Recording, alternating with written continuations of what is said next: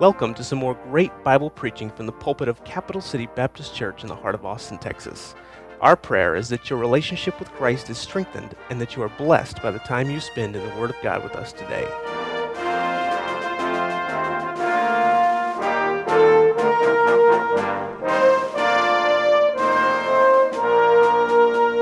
Matthew 26, starting at verse 69. Now Peter sat without in the palace, and a damsel came unto him, saying, Thou also wast with Jesus of Galilee. But he denied before them all, saying, I know not what thou sayest. When he was gone out into the porch, another maid saw him, and said unto them that were there, This fellow was also with Jesus of Nazareth. And again he denied with an oath, I do not know the man. And after a while came unto him they that stood by, and said to Peter, Surely thou also art one of them, for thy speech bewrayeth thee. Then began he to curse and to swear, saying, I know not the man. And immediately the cock crew. And Peter remembered the word of Jesus, which said to him, Before the cock crow, thou shalt deny me thrice. And he went out and wept bitterly. I was thinking this week on the life of Peter, and I can't imagine studying his life and seeing how God was molding and making this great servant if all of our knowledge would have ended right here, if the book of Acts had not been written. Can you imagine our thoughts or our opinion of Peter? I mean, without the book of Acts, if we would have ended on this note with his denial, 3 times when he's approached, he repeatedly and adamantly states that he doesn't know the Lord Jesus Christ. And although I'm one of Peter's biggest fans, and although I appreciate the fact that he was constantly learning and asking questions, and he was always right there, I personally think there were times when he just ran right into the back of the Lord Jesus Christ because he was so close and so fervent, so zealous, and always wanting to participate. But in the midst of this, if his life would have ended with this story, everything would have ended with a negative connotation, and I think we would have been left with a sour taste in our mouth. But thankfully, we know he got up, and there were more chapters to come. Now, here's what I want to mention, and here's the thought I want to leave with you this morning. Really, there's so much yet to be accomplished in our lives, but Christians fall down. And let me just say this. Although you've been saved, you have a human nature. And you will fall, you'll make mistakes. And when we talk about falling down, really this encompasses a lot of things from emotional despondency. Sometimes we just go into neutral spiritually. How many of you have ever been there before? You just become distant. That fervency isn't what it should be. You realize that the Bible reading that you're doing has become stale. You're becoming very indifferent when it comes to souls. Or maybe you come to church and you just don't feel the same Holy Spirit movement in your life. And here's what we have to do, whether it's a sin or whether it's depression, whatever hole you find yourself in the Christian life, we got to realize we are going to fall down. We are going to fail. That's what human nature does. We don't justify it, but we do understand the need to get up quickly. And here's what I appreciate about Peter and about Peter's life. Here was a man that was not perfect, but here was a man that constantly and quickly bounced right back up.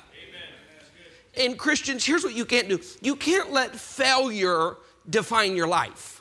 And here's how failure will define your life. If when you make a mistake, or if when you fall into sin, or if when you find yourself just distant from the Lord Jesus Christ, you allow that chapter in your life to become a long chapter, a prolonged chapter. And if you don't say, okay, I've got to get up quickly, I can't allow this moment to become a month or a year or a decade or a lifetime. Right? Now, the only difference between a good Christian and a bad Christian is one gets up quickly and the other one doesn't. One prolongs the agony of defeat And here's what I like about Peter. Go back to Matthew 14, because we'll look at a few of his failures, a few of his bad moments. And I want you to notice how quickly he rebounds from these bad moments. Matthew chapter 14. And let me just say this.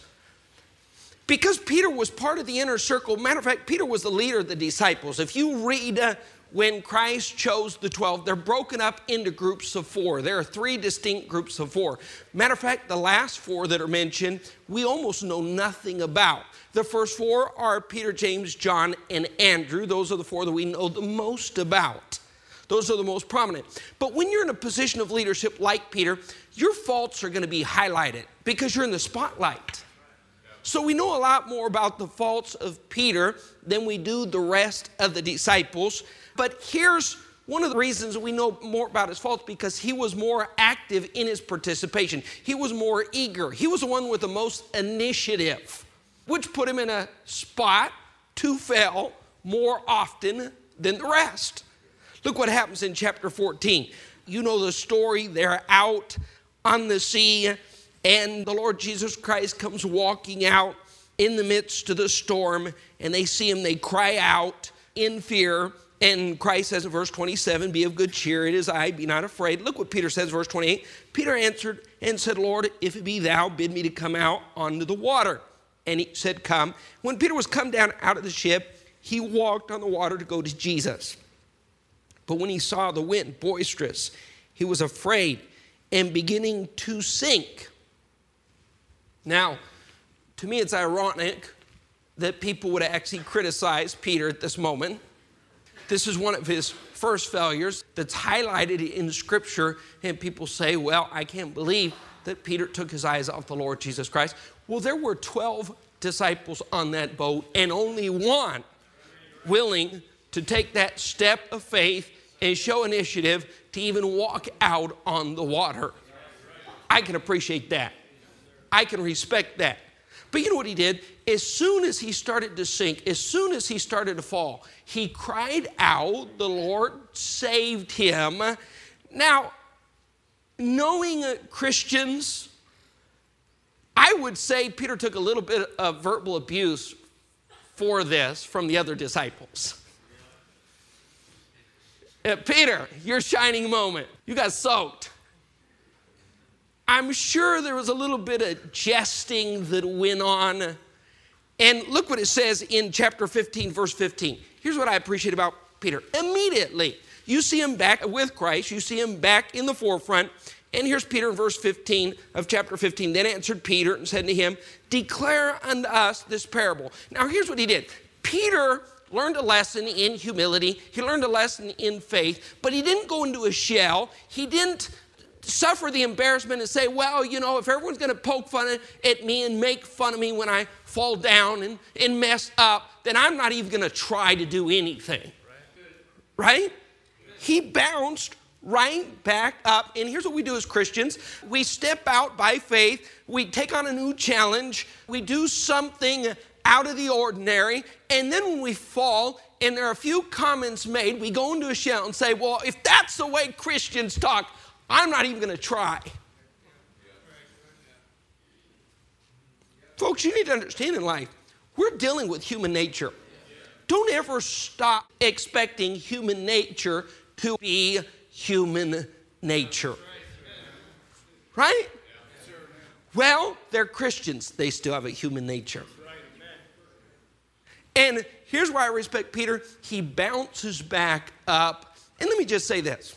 Peter is constantly learning, he's constantly growing, he's constantly improving. And he's doing this because he's so close, he's asking questions, he's experiencing more than the other disciples are experiencing because he's willing to take risks. He's willing to offer his services. He's willing to take on a challenge. And that means a few more mess ups, a few more bad moments in the spotlight. But Christ likes this, and this is why he's part of the inner circle. And let me just say this. If you look at the life of Christ, he spent additional time with Peter, James, and John. And a leader doesn't always have the time. There are time restraints in this life. Amen? because of responsibility, because of obligations. And a leader would like to be intimate and personal with everyone under his care. It's just not possible. And here's what he did. He especially invested his time in these three. We see the investment paying off, but it doesn't pay off in perfection. It pays off in mistakes, but after that mistake is made, a lesson is learned, and Peter quickly rebounds. Look what it says in chapter 16. Because we go from one mistake to the next, high moments and low moments. Look what it says in Matthew 16, verse 15. Christ asked the disciples, he saith unto them, but whom say ye that I am? And Simon Peter once again raises his hand. I know, pick me. I know the answer. And then the disciples look in shock because what comes out of his mouth is extremely eloquent and precise. He says, thou art the Christ, the Son of the living God. And the others step back. Did that come from Peter? No, it didn't come from Peter. It was a divine revelation to Peter. God wanted to use Peter. God so desperately wanted to use Peter, and he wanted to use his tongue, and here's what he did. He spoke right through Peter. I think Peter realized it as soon as he said it. When he said, thou art the Christ, the Son of the living God. Then he stopped and said, wow, that was powerful. And here's how Christ responded in verse 17. Jesus answered and said to him, blessed art thou, Simon Bar-Jonah, for flesh and blood hath not revealed it unto thee, but my Father. That was the divine revelation, Peter. And now Peter's filling his oats. Peter's thinking about everything that comes out of my mouth is pretty powerful. And then Christ speaks of his death. And Peter pulls him aside and says, I'm Christ. Something here we got to get corrected before you teach or preach anymore. Slow down, Peter. Slow down. Here's what we do in the Christian life. We're on the same roller coaster. We go from a good moment to a bad moment, a high point to a low point. So he went from giving a direct revelation from God, thou art the Christ, the Son of the living God, to just moments later being called Satan. Get thou behind me, Satan. So he was at the peak. You know, his chest is out. What you just said was a divine revelation from God. You spoke with great wisdom and power and authority. And the next moment, Christ is saying, hey, Satan, get out of here. You're bothering me. And here's what he could have done.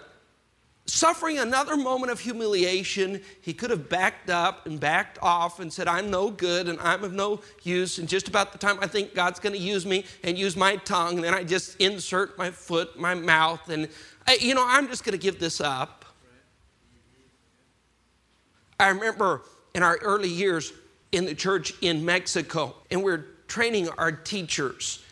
And my kids were sitting in the classes, and every Sunday, you have to understand, these are people that are just learning the Bible, and we were giving them books and helps, and we were putting them through institute classes, and we were training them in the Word of God and showing them what stories to teach and what principles to use in those stories.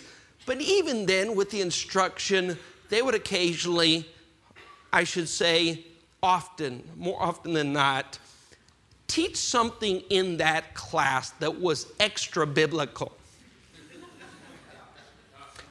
I remember one day Christopher and Ashley climbing the car, and Ashley's nervous and almost teared up, and Christopher got that sly little Christopher look on his face. And I could tell the two were going at each other, and Christopher said, Dad, you know what we learned today? That every soul you win is a brick in your mansion. So if you don't win any souls, you don't have a mansion. And Ashley's saying, I've never won a soul. When I get to heaven, I probably won't even have a place to live.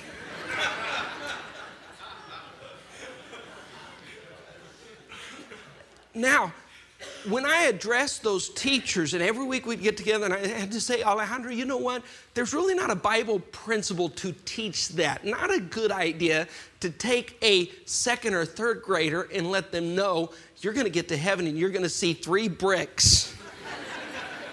And the Lord's going to say, so sorry, that's all you earned. I hope it doesn't rain. That's not a biblical teaching. But here's what those teachers did. They took the instruction, they took the reproof and rebuke and exhortation, and over the years they grew in that leadership position, but they grew because they said, okay, we made a mistake today. We'll have to go back and correct that next week in class, but we're still learning, we're still growing. And in the Christian life, you don't ever want to make a mistake, fall down, feel sorry for yourself, and then refuse to get up. All of us make mistakes. I've made mistakes as a father. I've made mistakes as a husband. I've made mistakes as a pastor. But each time, whether that was a mistake or whether that was a willful sin, whether that was an error or a lack of discretion, each time I've been forced immediately to get back up. How many of you ever been bucked off a horse and then there's some goofy person behind you says, listen, you've got to get back on? But that's really a principle of life. You're going to have those moments, and Peter had those moments, but here's what we see. As soon as he falls out of the saddle, as soon as he bumps his head, as soon as he makes a mistake, he quickly gets back up. Look what it says in chapter 17, verse 1. And after 6 days, Jesus taketh Peter, James, and John, his brother, and bringeth them into a high mountain apart. Now, just 6 days later, he's going up with the Lord Jesus Christ to the Mount of Transfiguration. He's quick to rebound. So, 6 days earlier, he was being called Satan. Less than a week later, he's experiencing the transfiguration of the Lord Jesus Christ. You know why? He said, if I get knocked down, I'm not going to stay down because I lost a round. Doesn't mean I lost the fight. I can still get up. I can still be used. I remember when I was in Bible college, there was a young man, a friend of mine. He just kind of hit a low moment and he gave up. And he did something he shouldn't have done, got kicked out of school and said, you know what? He was called to preach. He said, I'm not going to preach. I'm not going to pastor. I don't even care anymore. I'm going back. I'm going to the world. God gave him a gift called leukemia. He went to the hospital. They gave him just a short time to live. We prayed. God did a miracle. Now, if I mention that name today, half this congregation would know who I'm talking about. I will not mention his name because most of you don't even know that chapter in his life. You know why? Because for the past 20 years, he's been a greatly used servant of God because he fell down and got back up. And he said, that bad chapter will be a short chapter in my life. I'm going to get out and under the power and influence of the Holy Ghost, write a new chapter. Now, folks, if that's a bad chapter in life, why do you want to make it 187 pages long? A smart person would say, I want that to be the shortest chapter of my life. Let's go make a good chapter, a long chapter. Amen? And then you see in Matthew 26, he falls down again. And something interesting I want you to notice about his denial in Matthew chapter 26 is the fact that Peter's strength was his boldness. And you know, you would think that we'd be exempt from sin in our areas of strength, but oftentimes that's where we find ourselves overconfident and falling. So the man who was the boldest of all the disciples, now in a moment of confusion and cowardice, denies the Lord Jesus Christ. Have you thought about Abraham and Abraham's sin? Abraham was called a man of faith. If you read Hebrews 11 and Romans chapter 4, the Bible uses terms such as he wavered not, he staggered not. Here was a man that held firm. But where did Abraham fall? In his unbelief. He took Hagar and had a son outside the will of God. He did that in unbelief. Think about Moses, the meekest man that ever lived. That one mistake that we see in his life, what was it? He became angry, he lashed out, he smote the rock in frustration and anger. Yeah, the meekest man that ever lived. What about Paul? That one blot, that one blight on his character. When did that happen? Remember the man that was apostle to the Gentiles? Took 3 missionary trips? Turned the known world upside down for God? Do you remember what happened? He went back to Jerusalem. He made a Jewish vow. He fell back under the Jewish laws and customs that he'd argued with the other disciples about. Be careful, because that area in your life that you feel like is your greatest strength may be the point that Satan attacks you because of overconfidence. And we see Peter. In overconfidence, what did he say when Christ said, tonight, you'll betray me? And Peter said, I'm not only willing to go with you, I'm willing to be put in prison and to die. Oh, and just a few hours later, he finds himself denying the Lord Jesus Christ 3 times. You better be careful you don't get overconfident. And you better say, okay, you know what, at some point in my life, I may fall, but I'm predetermined. I'm going to get up quickly. Let's look one more case, Galatians chapter 2. Galatians chapter 2. Peter was extremely impulsive, and here's what I like about the Lord Jesus Christ. The Lord Jesus Christ tried to put something subconsciously into Peter's mind. Do you remember when Peter met Christ? His name was changed from Simon to Cephas. It's Simon to Peter. And you know what Peter means? A stone. Now, was Peter a rock? Was Peter a stone? What's a stone mean? Someone that's firm, unbending, unmoved. Was that Peter? No. So, can you imagine if I took David and said, David, I'm going to change your name from henceforth and forever. I'm going to call you the Rock. And I see Dave, and he's with the crowd he shouldn't be with. And I say, hey, Rock, Rocky. Hey, Stone. Did you read your Bible this morning? Hey, Stone, I missed you at visitation last Saturday. Do you understand what Christ did? He gave him a name to preset his direction and say, I need you to be firm. I need you to be a leader. But we see Peter occasionally making a mistake. Galatians chapter 2. Look what Paul says about Peter in verse 11. But when Peter was come to Antioch, I withstood him to the face because he was to be blamed. For before that, certain came from James that he did eat with the Gentiles, but when they were come in, he withdrew and separated himself, fearing them which were of the circumcision. So once again, let me just quickly catch up to date what Paul is talking about. There was an incredible thing taking place in Antioch. This was the first Gentile church to be established. The gospel was spreading. This church was growing. And Barnabas took Paul. They began to disciple these new converts. And these converts were called Christians first in Antioch. Now, here's what the church in Jerusalem did. The church in Jerusalem was very exclusive. They still weren't convinced that the Gentiles could be saved. And if they could be saved, they certainly had to conform to the Jewish way of living, especially circumcision. So they send Peter up there to take a look at what's going on. And Peter quickly falls in love with these new converts. And Peter actually starts enjoying pork ribs.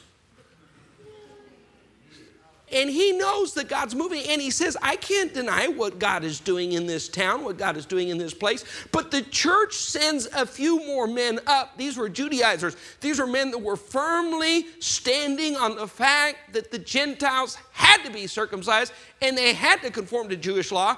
And as soon as these men that were adamantly for the Gentiles living as the Jews got into town, Peter distanced himself from these new Gentile converts and was embarrassed because one of them, the next Sunday, in the presence of these Jerusalem leaders, invited him to Rudy's to eat some barbecue ribs. And they said, Peter, you do barbecue pork ribs? And he said, not so. I love the sauce, but I don't do the ribs. If I go, I only eat the chicken. And Paul said, I had to stand up and say, Peter, if we go to Rudy's, we go together. And here's what Peter did. He quickly got up. Go with me to Acts chapter 15. Because when they held the council at Jerusalem and dealt with this matter of the Gentiles being saved and whether or not they had to conform to the Jewish law, Peter stands up in Acts 15, verse 7. And when there had been much disputing, Peter rose up and said to them, men and brethren, ye know how that a good while ago God made choice among us that the Gentiles by my mouth should hear the word of the gospel and believe. And God, which knoweth the hearts, bear them witness, giving them the Holy Ghost, even as he did unto us. You know what he did? He was rebuked. He admitted his mistake. He corrected it. He got up and did the right thing. And here's what I want you to understand this morning. Peter was used of God because he said, my life doesn't end with Matthew 26. My life doesn't have to stop right here. Just because I fell, because I denied Christ, I'm still young. I can still write some better chapters. Now, let me ask you this. If your life stopped at this moment, what would you be remembered for? The good thing is, your life hasn't stopped at this moment. You still have a lot of life to live. So, as Christians, we have to say, listen, I'm not going to stay down, whether it's in despair, despondency. Maybe it's a sin. Maybe you're distant from God. Maybe you're just frustrated. Maybe you're just coasting. Maybe you're in neutral spiritually. That's not the way you want to be remembered. But don't make this a long chapter. Get up. Move forward. And let me just say this. When you get up, make sure you get up the right way. Here's another thing I appreciate about Peter. When he made a mistake and when he got up the right way. He would confess, immediately confess. You know, it's amazing how the younger generation wants to get up. They don't want to confess their sin. They don't want to make things right now. When you get up, you need to make things right with authority. You need to make things right with the Holy Spirit. Because we have a generation of young people who want to get up on their own terms and say, I'm going to move forward with the same garbage, the same trash, the same evil spirit, and you should accept the fact that I'm just moving forward. That's not moving forward. So when you get up, you need to get up the right way. But let me say this, number 2. When you fall, and that is a when, that's not if. When you fall, make sure you learn something from the experience. That way your fall wasn't wasted. Now, it's a bad experience. It's a horrific experience if you fell, got up, and never learned a single thing. When you fall down, there's something that should be learned in the experience. And here's what you find in the life of Peter. There was a lesson, and Christ was trying to teach Peter a lesson every time he fell. Christ was saying, you know what, Peter? There's some humility you need to learn here. There's a lesson in love. There's a lesson in restraint. There's a lesson in sacrifice. And you see, at that moment when Christ says, get thou behind me, Satan. He's trying to teach him, Peter, you're overconfident. Humble yourself. He learned a lesson in love. Go read the second epistle of Peter, chapter 4. You'll find out he loves the brethren, and he's trying to express to us that we ought to love God and the brethren also. He learned the lesson. And do you know why Peter denied the Lord Jesus Christ? He was fearful of the sacrifice that was involved. But you know what? In John chapter 21, when he's addressed again with following Christ, and Christ foretells his death, his crucifixion, Peter's crucifixion, he teaches Peter a lesson in sacrifice, and Peter learns the lesson. Let me ask you this. How many remember when they come to arrest, to detain the Lord Jesus Christ, Peter draws his sword and does what? Cuts off Malchus's ear. That's called impulsive, lack of restraint. You know what Christ was trying to teach him? Peter, you can't go through life as a leader, as a preacher, unrestrained. So the next time he's approached by the authority in Acts chapter 4, Acts chapter 5, Acts chapter 12, you know what we see? A calm, restrained, self-controlled Christian that had learned his lesson. Let me ask you this. In the Gospels, what was Peter's thinking concerning relationships? It was John that was the one that was concerned about personal relationships, right? Why do you think Christ put Peter with John, John with Peter?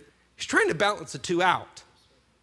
Because Peter's out there saying, let's go attack the world. Let's go get something done. Let's go make this happen. And John is saying, no, let's just sit and listen. And Peter said, okay, I already did that. Now let's go. Let's just love Christ. I did that already. And God said, I need these two to both learn a lesson. And he used John in Peter's life to teach him some love. That's why, remember when Christ got out the water in that wash pot and he knelt down and he pulled Peter's shoes off and he began to wash his feet. Peter said, wait a minute, hold on for a minute. And Christ said, Peter, there's a lesson I'm trying to teach you in this. I'm not just trying to clean your feet. I'm trying to teach you a lesson. Because Peter was a quick learner. Have you ever seen someone make a mistake, fall down, mess up, and then they got up and did the same mistake a week later? Did the same thing. How many say, that's me? I didn't see someone else. I did that. Now, here's what Christ wants us to do. He doesn't expect perfection. He doesn't expect you to go through life without ever messing up. He knows your weakness. He knows the frailty of your flesh. He knows how incapable you are. But he says, when you fall down, get up and do it quickly. And when you get up, take a look back, learn from that lesson, say, listen, there's something I need to change. There's a place I need to avoid. There are people that I can't hang around with. There are things I just can't do. I don't want to put myself in that position. So I've learned my lesson. I can move forward. And you know what you see in the book of Acts? A young disciple who's learned a lot of lessons. Amen? Go back with me to Acts chapter 2. When you get up, you've learned your lesson. You need to immediately start moving forward again. You know what you're doing? You're saying, okay, that last chapter wasn't so good. I'm going to write a new chapter, but I want this next chapter to be the best chapter of my life. Whatever chapter you're living, whatever chapter you're writing should be the best chapter that you ever write. The one you're writing right now, that should be your goal. That should be your objective. Now, here's what we do. In Acts chapter 1, if you just go through the first 15 chapters, here's what you're going to see. Every day just gets a little better. Every moment becomes another mountain peak for Peter because he'd learned his lessons. He'd made his mistakes. He had gotten up and he said, I want the Holy Ghost to use me in a special way. Now, let me just say this about getting up. You know what getting up is, in a nutshell? It's you surrendering to the Holy Spirit, submitting to his will, and saying, today I want you to live through me today, to be honored and glorified in my life.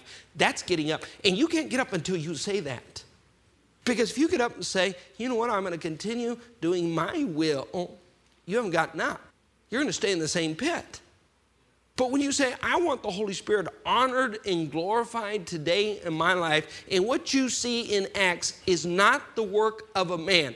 This is not something that Peter does naturally, but supernaturally through the power of the Holy Spirit. In Acts chapter 1, you know what you see?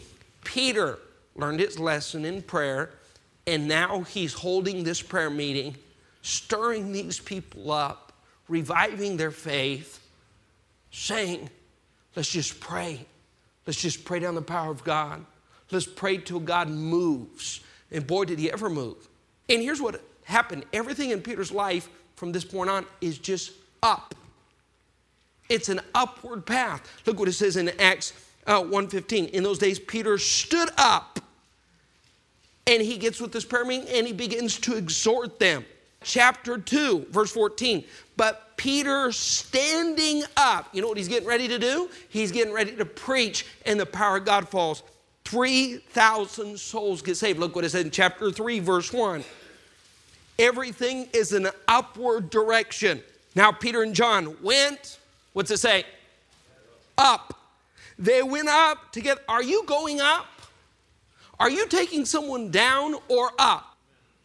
Now, just because he fell down doesn't mean he's going to take people down. He said, I'm going to change my direction. I'm going to get up. Then I'm going to grow up. I'm going to go up. He goes up into the temple. What happens? A man that's been lame for 40 years. Everyone that goes to the temple has seen him, has passed by. At some point, they've probably given him money, probably taken him Thanksgiving dinners, and offered him pillows and plates of food and shown great kindness to him. But now that same man that they knew by name and knew that he had suffered suddenly is healed. He's leaping and dancing for joy.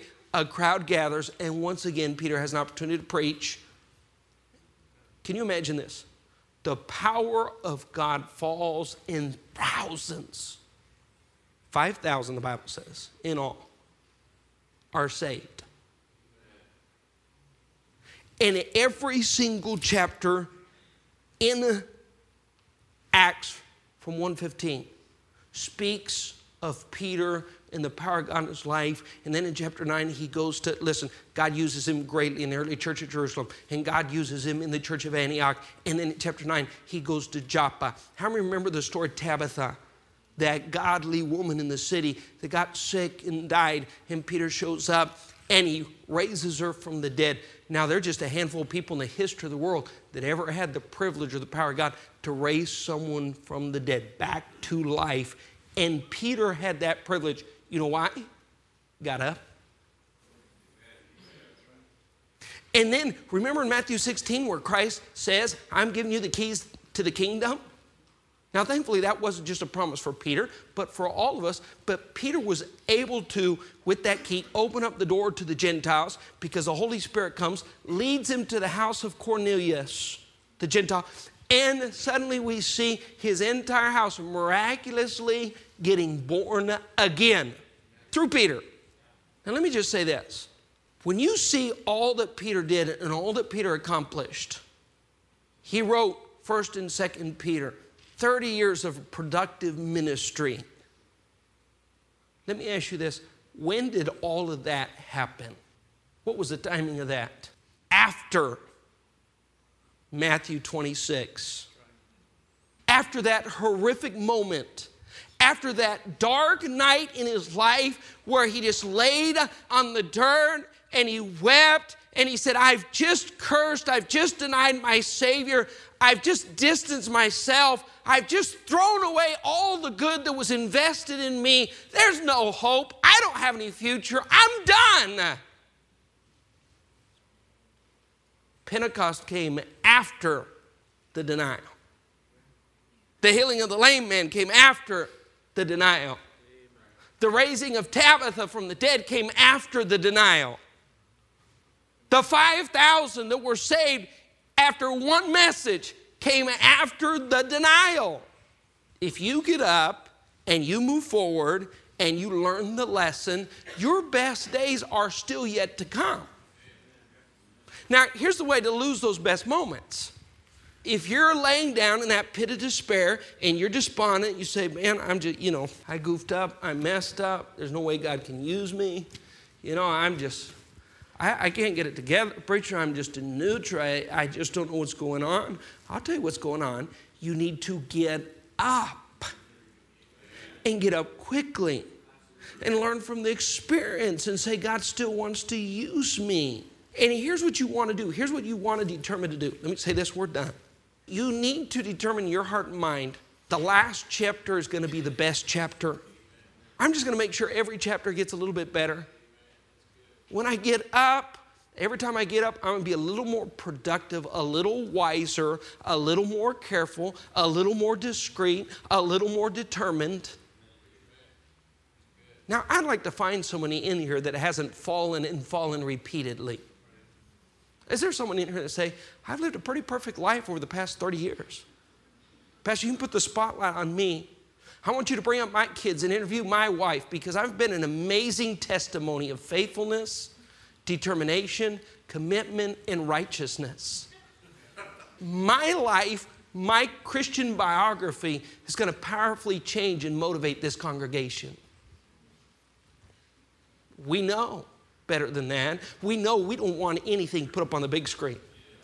Say, preacher, if you're going to put something on the big screen, please put up someone on this side of the auditorium. Don't bother with my life. Now, we all know of our failures. Repeatedly, life throws that in our face, and if life doesn't, a friend does, or a mate does, or someone does at some point, right? Now, here's what you want to do. You want to say, I'm still alive. That means there's still hope. That means you can still write a good chapter. And here's why we admire Peter, and here's why he's one of my favorite characters in all the Bible, because he just got up, he pressed on, he moved forward, he said, I can get a little bit better, and he ended well. And after we see him not just having a very successful ministry, not just seeing a lot of people saved and Christians strengthened, but in the end, when Nero is slaughtering Christians, he wants to eliminate the 12 apostles. And historians say that there, maybe even possibly in the Colosseum in Rome, that Peter was hung, and at the last moment he said, listen, I cannot die in the same manner as my Lord Jesus Christ. I'm not worthy. Historians tell us that he watched his own wife crucified. And his last words to his wife were these: remember our Lord. Remember our Lord. Now listen, here's why we respect Peter. Not because he was perfect. There's some ugly, ugly chapters in his life. There were some faults. There were some failures. You know what Peter did? He got up. He got up quickly. He learned. He said, I've got a new day. I can write a new chapter. This isn't the end of my life, and I will end well. And let me say, for your sake, for your testimony's sake, for your children's sake, it'd be a good thing to get up. Amen. And say, today, I can write a new chapter. And everything in my past isn't a beautiful thing. There are things I want to forget. There are chapters I don't even want my own children to read. But I do know this. I'm writing a new chapter today, and this could be the best chapter of my entire life. Some of you need to start writing a new chapter in your marriage. Some of you need to start writing a new chapter in your walk with God. Some of you need to start writing a new chapter in your service for the Lord. Some of you need to pull out of neutral today and say, you know what, I'm going to get back into gear and put an end to this old chapter. And some of you need to simply say this: you know what, I've drawn out this bad chapter long enough. 6 days is too long. 6 months is too long. A decade is horrifically too much time to be sitting in that pothole of despair and despondency and saying, you know what, one of these days I'm going to turn the corner. Today is a good day to confess, make things right, and say, you know what, today I start a new chapter. I may have denied the Lord repeatedly, but tomorrow I'm going to get up, because I know there could be a Pentecost. If I just get up, get focused, get right, get determined, say God still wants to use me, and God still does. Amazingly, God still wants to use you. You ever thought about that? amazingly, God in his patience says, I don't care. You know what he did? Here's one of the most amazing things about the story of Jonah. Jonah did not want to be used. In every chapter, he was taking good chapters and turning them into bad chapters. In every good chapter, every good thing that God wanted to do in Jonah's life, he just found a way to turn it into another bad chapter. And another bad chapter. And here's what's amazing. Hundreds of years later, God's still trying to use Jonah, so he uses him in the Gospels in reference to his son. Because he said, Jonah, you know what, in your lifetime, every time I used you, wanted to use you, you were determined to limit the way I could use you. But I'm not giving up. Like it or not, I'm going to be patient and use you as often as possible. Aren't you glad for the patience of God? Aren't you glad? Despite who you are, what you've done, God still, in love and mercy, says, you know what? I don't care how old you are, how many times you've fallen, I want to use you.